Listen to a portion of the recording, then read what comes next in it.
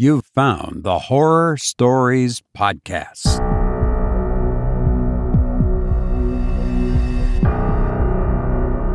Welcome, you bodacious person. I'm glad you're here.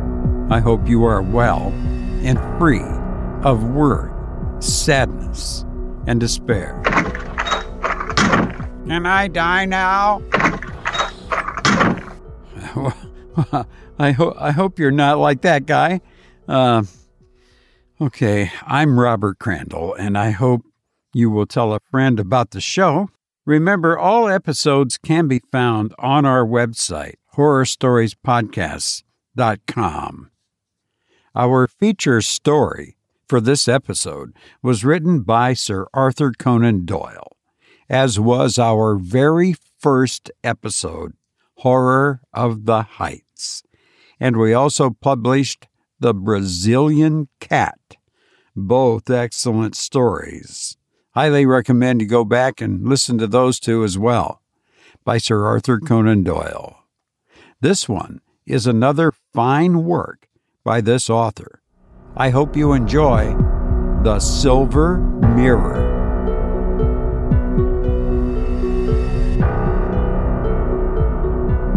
January 3rd. This affair of White and Wotherspoon's accounts proves to be a gigantic task. There are 20 thick ledgers to be examined and checked. Who would be a junior partner? However, it is the first big bit of business which has been left entirely in my hands. I must justify it. But it has to be finished so that the lawyers may have the result in time for the trial. Johnson said this morning that I should have to get the last figure out before the 20th of the month. Good Lord! Well, have at it. And if human brain and nerve can stand the strain, I will win out at the other side. It means office work from 10 to 5 and then a second sitting from 8 to 1 in the morning. There's drama in an accountant's life. When I find myself in the still early hours, while all the world sleeps, hunting through column after column for those missing figures which will turn a respected alderman into a felon, I understand that it's not such a prosaic profession after all. On Monday, I came on the first trace of defalcation. No heavy game hunter ever got a finer thrill when he first caught sight of the trail of his quarry. But I look at the 20 ledgers and think of the thick jungle through which I have to follow him before I get my kill. Hard work, but rare sport, too, in a way. I saw the fat fellow once at a city dinner, his red face glowing over a white napkin. He looked at the little pale man at the end of the table. He would have been pale, too, if he could have seen the task that would be mine. January 6th. What perfect nonsense is it for doctors to prescribe rest when rest is out of the question? They might as well shout to a man who has a pack of wolves at his heels that what he wants is absolute quiet. My figures must be out by a certain date. Unless they are so, I shall lose the chance of my lifetime. So how on earth am I to rest? I will take a week or so off after the trial. Perhaps I was myself a fool to go to the doctor at all. But I get nervous and highly strung when I sit alone at my work at night. It's not a pain, only a sort of fullness of the head, with an occasional mist over the eyes. I thought perhaps some bromide or chloral or something of that kind might do me good. But stop work? It's absurd to ask such a thing. It's like a long-distance race. You feel queer at first, and your heart thumps, and your lungs pant. But if you have only the pluck to keep you going, you get your second wind. I'll stick to my work and wait for my second wind. If it never comes, all the same. I'll stick to my work. 2 ledgers are done, and I'm well on in the third. The rascal covered his tracks well, but I picked them up for all that. January 9. I had not meant to go to the doctor again. And yet I have had to, straining my nerves, risking a complete breakdown, even endangering my sanity. That's a nice sentence to have fired off at one. Well, I'll stand the strain. I'll take the risk, and so long as I can sit in my chair and move a pen, I'll follow the old sinner's slot. By the way, I might as well set down here the queer experience which drove me this second time to the doctor. I'll keep an exact record of my symptoms and sensations, because they are interesting in themselves, a curious psychophysiological study, says the doctor, and also because I'm perfectly certain that when I'm through with them, they will all seem blurred and unreal, like some queer dream betwixt sleeping and waking. So now, while they are fresh, I will just make a note of them, if only as a change of thought after the endless figures. There's an old silver-framed mirror in my room. It was given to me by a friend who had a taste for antiquities, and he, as I happen to know, picked it up at a sale and had no notion where it came from.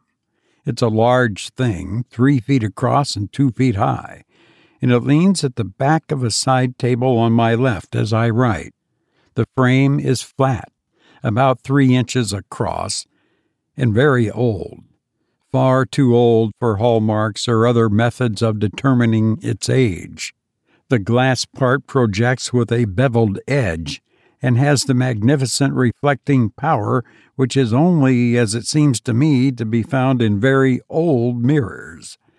There is a feeling of perspective when you look into it, such as no modern glass can ever give. The mirror is so situated that as I sit at the table, I can usually see nothing in it but the reflection of the red window curtains. But a queer thing happened last night. I had been working for some hours, very much against the grain, with continual bouts of that mistiness of which I had complained. Again and again I stopped to clear my eyes. Well, on one of those occasions I chanced to look at the mirror. It had the oddest appearance.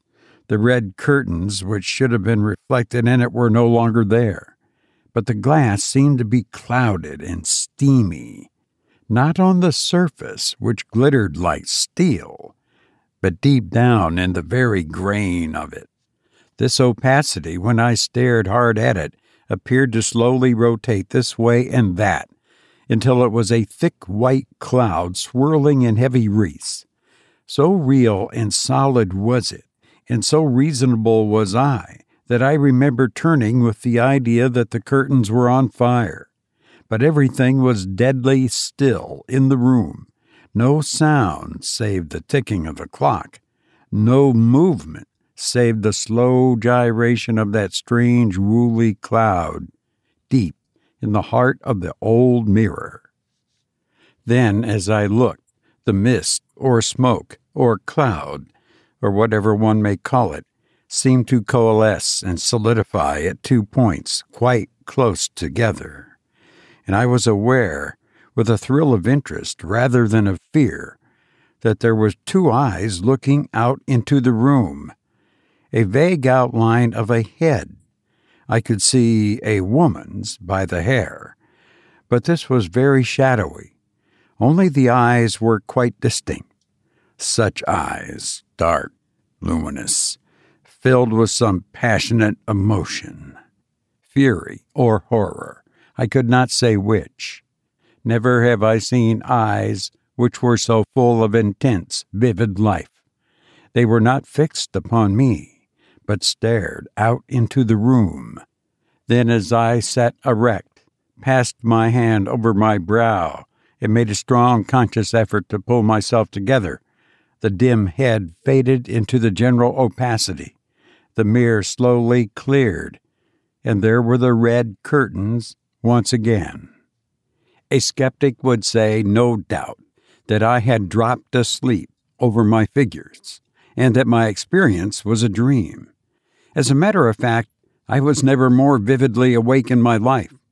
I was able to argue about it even as I looked at it, and tell myself that it was a subjective impression, a chimera of nerves, begotten by worry and insomnia.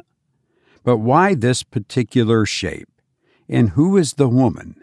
And what is the dreadful emotion which I read into those wonderful brown eyes? They come between me and my work. For the first time I have done less than the daily tally, which I had marked out.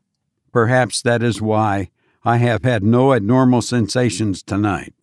Tomorrow I must wake up, come what may. January 11. All well and good progress with my work. I wind the net coil after coil round that bulky body. But the last smile may remain with him if my own nerves break over it. The mirror would seem to be a sort of barometer which marks my brain pressure. Each night I have observed that it had clouded before I reached the end of my task. Dr. Sinclair, who is, it seems, a bit of a psychologist, was so interested in my account that he came round this evening to have a look at the mirror. I had observed something was scribbled in crabbed old characters upon the metal work at the back. He examined this with a lens, but could make nothing of it. Sank, X, Pal, S-A-N-C, X, and P-A-L, Sank, X, Pal, was his final reading of it.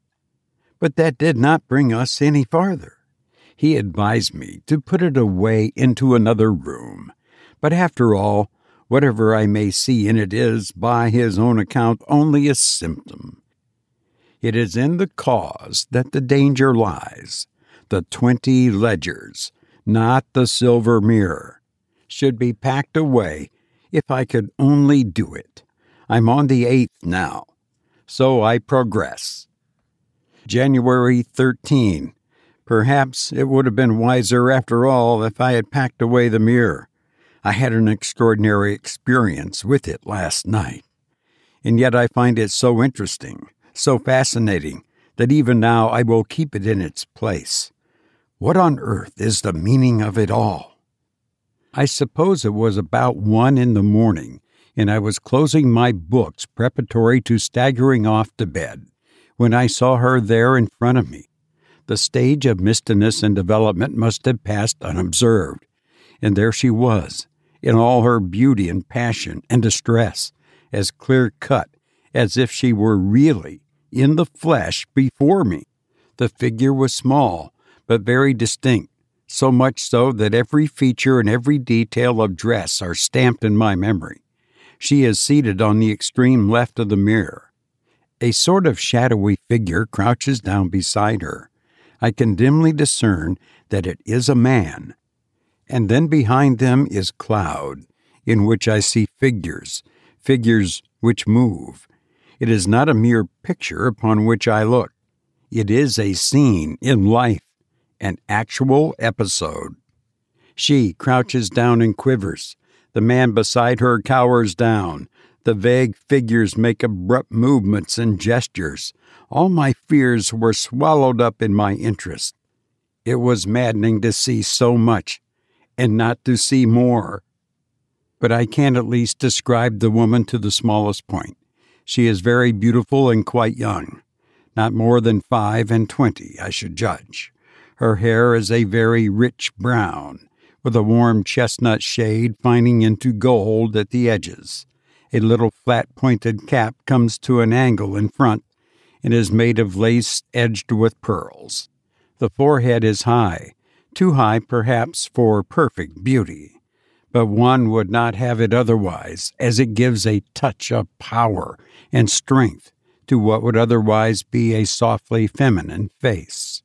The brows are most delicately curved over heavy eyelids, and then come those wonderful eyes, so large, so dark, so full of overmastering emotion of rage and horror, contending with a pride of self-control which holds her from sheer frenzy.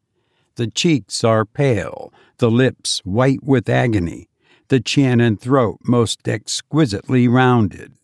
The figure sits and leans forward in the chair, straining and rigid, cataleptic with horror.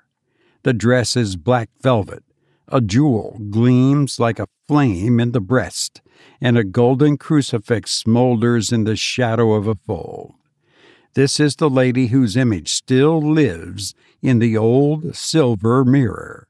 What dire need could it be which has left its impress there, so that now, in another age, if the spirit of a man be but worn down to it, he may be conscious of its presence? One other detail. On the left side of the skirt of the black dress was, as I thought at first, a shapeless bunch of white ribbon. Then, as I looked more intently, or as the vision defined itself more clearly, I perceived what it was. It was the hand of a man, clenched and knotted in agony, which held on with a convulsive grasp to the fold of the dress. The rest of the crouching figure was a mere vague outline, but that strenuous hand shone clear on the dark background, with a sinister suggestion of tragedy in its frantic clutch. The man is frightened, horribly frightened. That I can clearly discern. What has terrified him so? Why does he grip the woman's dress? The answer lies amongst those moving figures in the background. They have brought danger to both him and her. The interest of the thing fascinated me. I thought no more of its relation to my own nerves. I stared and stared, as if in a theater. But I could get no farther. The mist thinned. There was tumultuous movements in which all the figures were vaguely concerned. Then the mirror was clear once more. The doctor says I must drop work for a day, and I can afford to do so, for I have made good progress lately. It is quite evident that the visions depend entirely upon my own nervous state, for I sat in front of the mirror for an hour tonight with no result whatever. My soothing day has chased them away. I wonder whether I shall ever penetrate what they all mean. I examined the mirror this evening under a good light, and besides the mysterious inscription, Sank, Ex, Pal, I was able to discern some signs of heraldic marks, very faintly visible upon the silver. They must be very ancient, as they are almost obliterated. So far as I can make out, they were 3 spearheads, 2 above and 1 below. I will show them to the doctor when he calls tomorrow. January 14. Feel perfectly well again, and I intend that nothing else shall stop me until my task is finished. The doctor was shown the marks on the mirror and agreed that they were armorial bearings. He is deeply interested in all that I have told him, and cross-questioned me closely on the details. It amuses me to notice how he is torn in two by conflicting desires. The one, that his patient should lose his symptoms; the other, that the medium, for so he regards me, should solve this mystery of the past.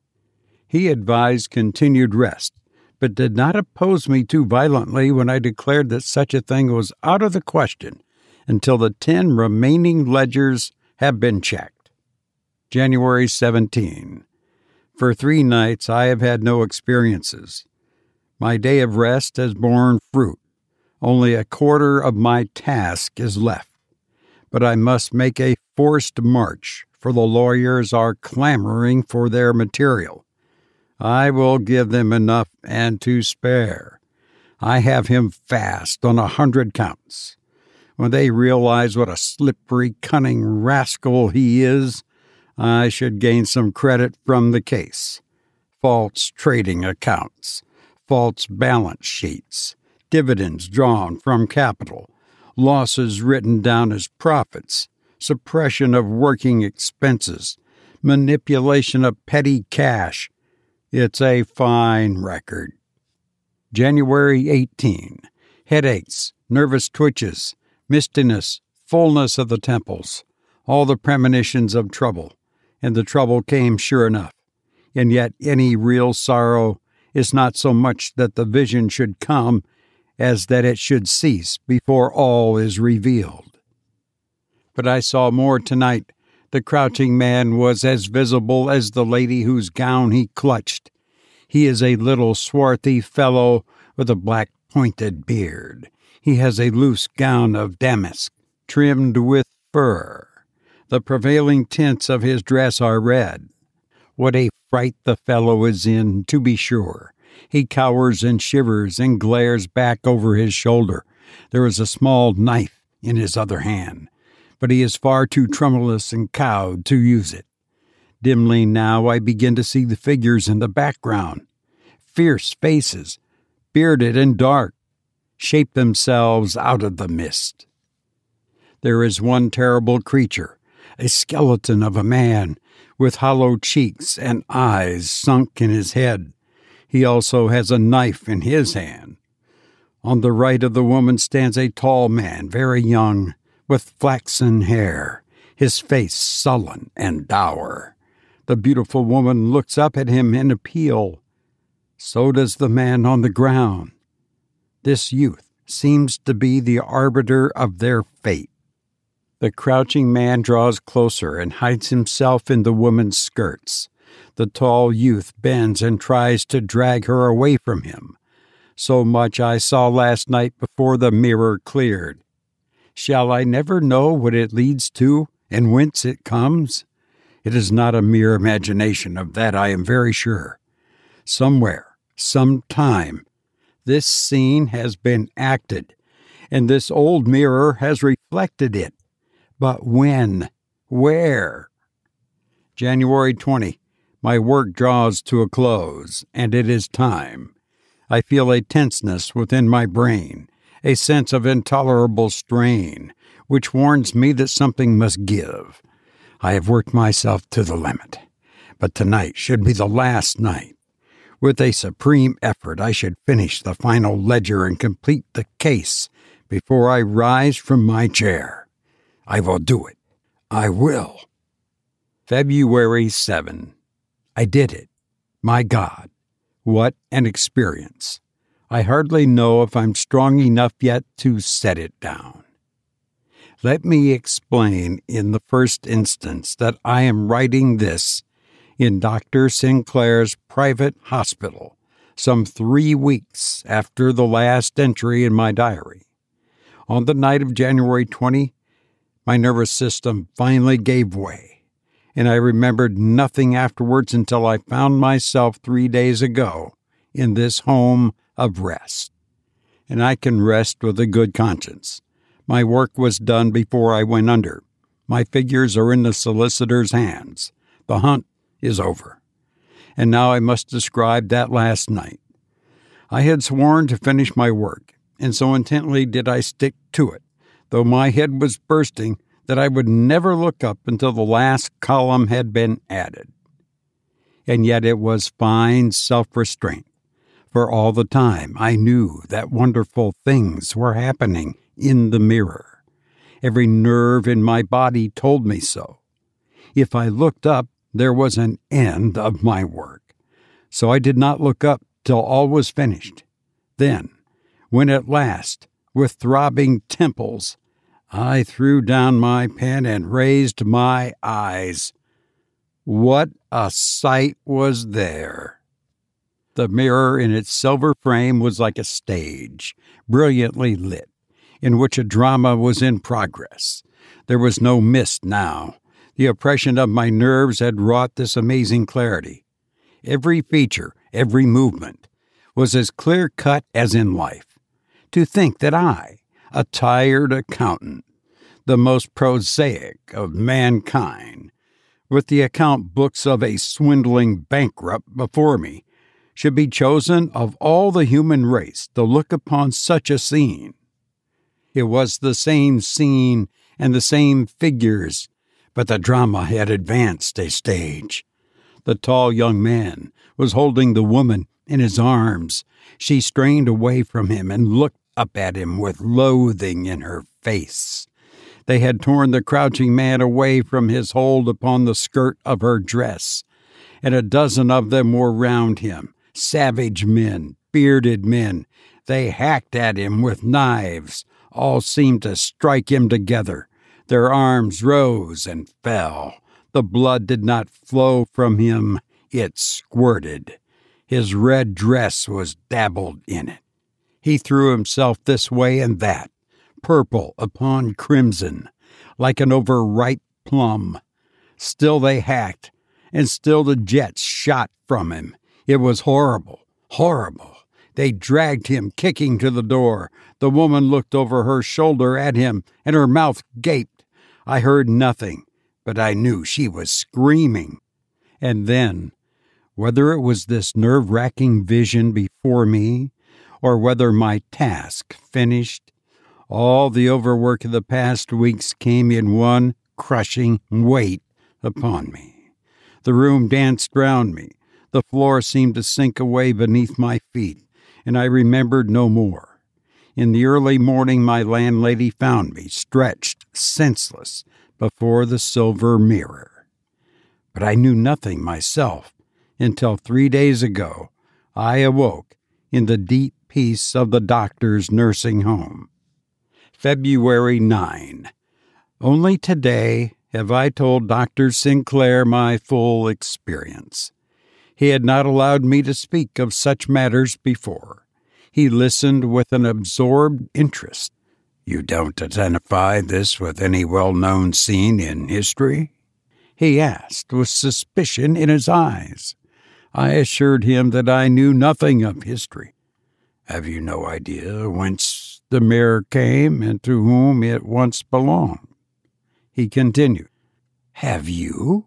I asked, for he spoke with meaning. "It's incredible," said he, "and yet how else can one explain it? The scenes which you described before suggested it, but now it has gone beyond all range of coincidence. I will bring you some notes in the evening." Later, he has just left me. Let me set down his words as closely as I can recall them. He began by laying several musty volumes upon my bed. "These you can consult at your leisure," said he. "I have some notes here which you can confirm. There is not a doubt that what you have seen is the murder of Rizzio by the Scottish nobles in the presence of Mary, which occurred in March 1566. Your description of the woman is accurate. The high forehead and heavy eyelids, combined with great beauty, could hardly apply to two women. The tall young man was her husband Darnley Rizzio, says the Chronicle, was dressed in a loose dressing gown of fur damask, with hose of russet velvet. With one hand he clutched Mary's gown. With the other he held a dagger. Your fierce, hollow-eyed man was Ruthven, who was new risen from a bed of sickness. Every detail is exact. But why to me? I asked in bewilderment. Why, of all the human race, to me? Because you were in the fit mental state to receive the impression. Because you chanced to own the mirror which gave the impression. The mirror? You think, then, that it was Mary's mirror? That it stood in the room where the deed was done? I'm convinced that it was Mary's mirror. She had been Queen of France. Her personal property would be stamped with the royal arms. What you took to be 3 spearheads were really the lilies of France. And the inscription? Sanct Ex Pal. You can expand it into Sancta Crucis Palladium. someone has made a note upon the mirror as to whence it came. It was the palace of the Holy Cross. Holyrood? I cried. Exactly. Your mirror came from Holyrood. You have had one very singular experience, and I have escaped. I trust that you will never put yourself into the way of having such another. You've been listening to The Silver Mirror by Sir Arthur Conan Doyle, who once said, "There is nothing more deceptive than an obvious fact." I've enjoyed being with you, and I hope to be with you again soon. But now I must go. Please be well, and please be happy, and thank you for listening to me.